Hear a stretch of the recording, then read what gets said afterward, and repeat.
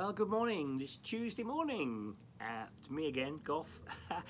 And yes, hope you're well.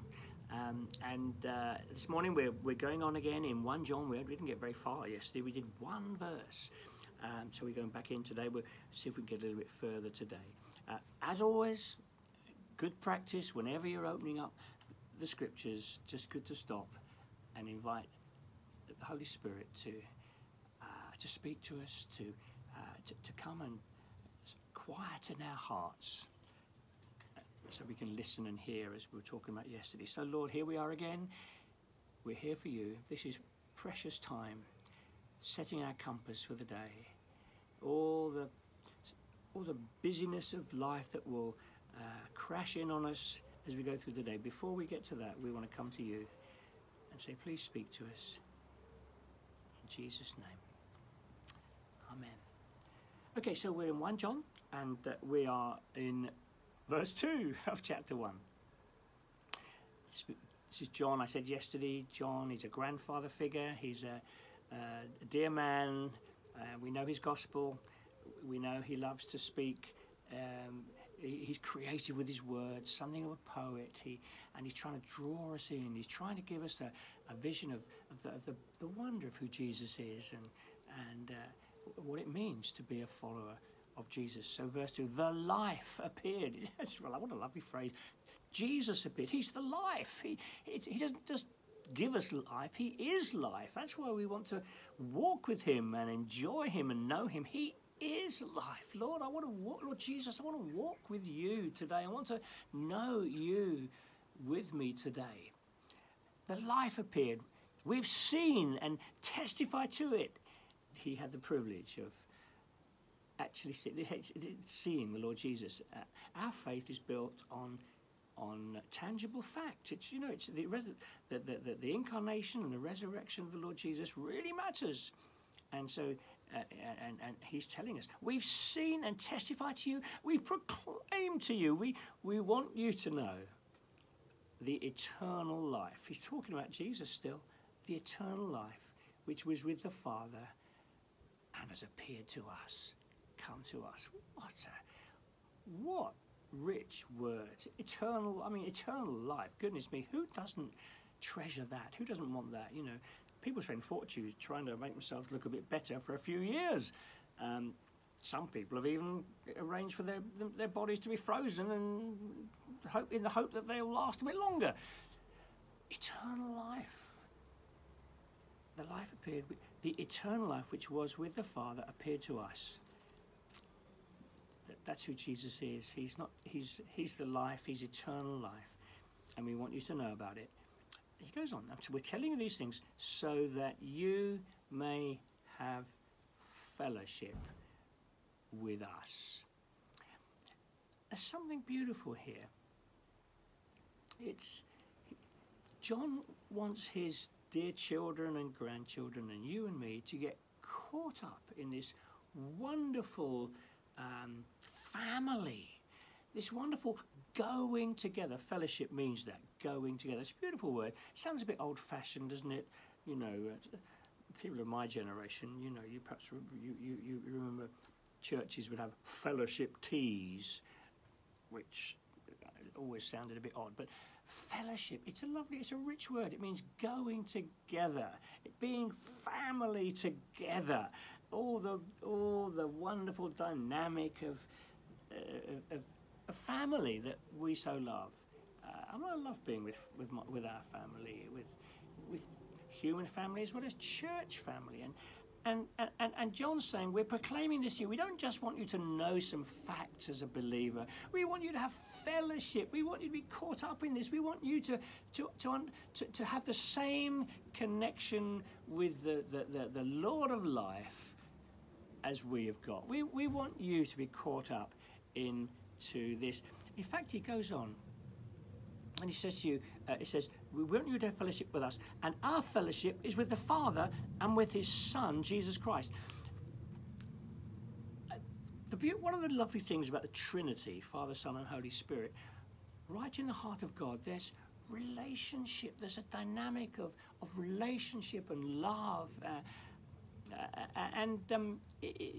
John is saying we've been caught up into this wonderful heart of God, and it's precious. It's kind of it's hard to really get our brains around it, but there's a going together that you and I can have today, not just with one another, and that's beautiful, as church family. You know, we've got fellowship as church family. You can, today, I hope you're thinking, how can I, do I need to be praying for someone in the church family today? Is there someone I need to be ringing up maybe, or sending a text? Is there someone who is not well, who I need to be mindful of? And that's wonderful. Fellowship, going together, and we receive from one another. Beautiful. We love that. But it's even bigger than that. Our fellowship is with the Lord, and with the Lord of glory, and with Jesus.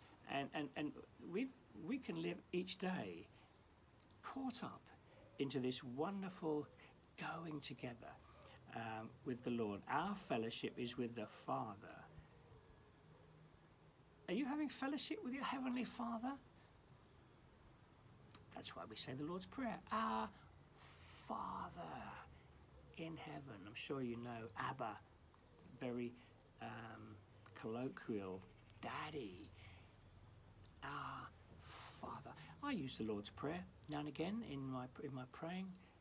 It's a great pattern of prayer. Father in heaven. Yes, you are my Father. Oh, and you're pleased to see me. You're glad to see me. Wow, Father, thank you, Father. Your eye is towards me. You care about everything that I'm going through, Father. John's saying our fellowship's with the Father. He's going to get on to some practical things about how to live as a Christian in the world, but he starts here talking about things that matter most. It's about encounter with Jesus. It's about fellowshipping with your Father. Oh, I could just ponder on that for the next however long. Father, my Father. That's the Lord of all glory. Father. Our fellowship is with the Father, and with his Son, Jesus Christ. What a privilege, what a joy. Today you can walk through today having fellowship with your Heavenly Father and the Lord Jesus. Doesn't mean you're walking around looking all holy and you know, a bit sort of saintly, and no. It's just quietly in your heart, whatever you're facing, whatever you're going through. You can, you know, whatever it is, literally, wherever, maybe you've got some difficult things ahead of you today. My fellowship is with the Father. I'm fellowshipping with you in this. I'm going to walk with you in this. It's precious.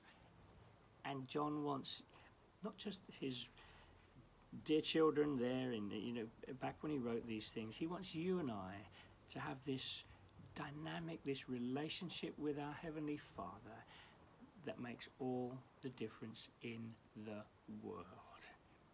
I think I've said enough there. I've got a great verse for tomorrow, verse 4, but I won't get into that because there's some really rich truth there. So let's pray as we finish this morning. Lord, what a way to walk through life, fellowshipping with our Heavenly Father. I'm just thinking of that taunt that school children, my daddy's bigger than yours, sort of thing. Father, you're amazing. You're my Father. Lord, I pray for everyone who's looking in this morning on this King's Daily. I pray that they would know the joy and the reality of calling you Father, because that's the relationship that Jesus has made possible for us on the cross. And so that today we want to live in the good of that fellowshipping with the Father. Wherever we're going, whatever challenges we're facing, I pray, give us a richer understanding and experience of what it means to be fellowshipping with our Heavenly Father each day. In Jesus' name. Amen. God bless you. Have a great day. And me again tomorrow, I'm afraid. So see you tomorrow.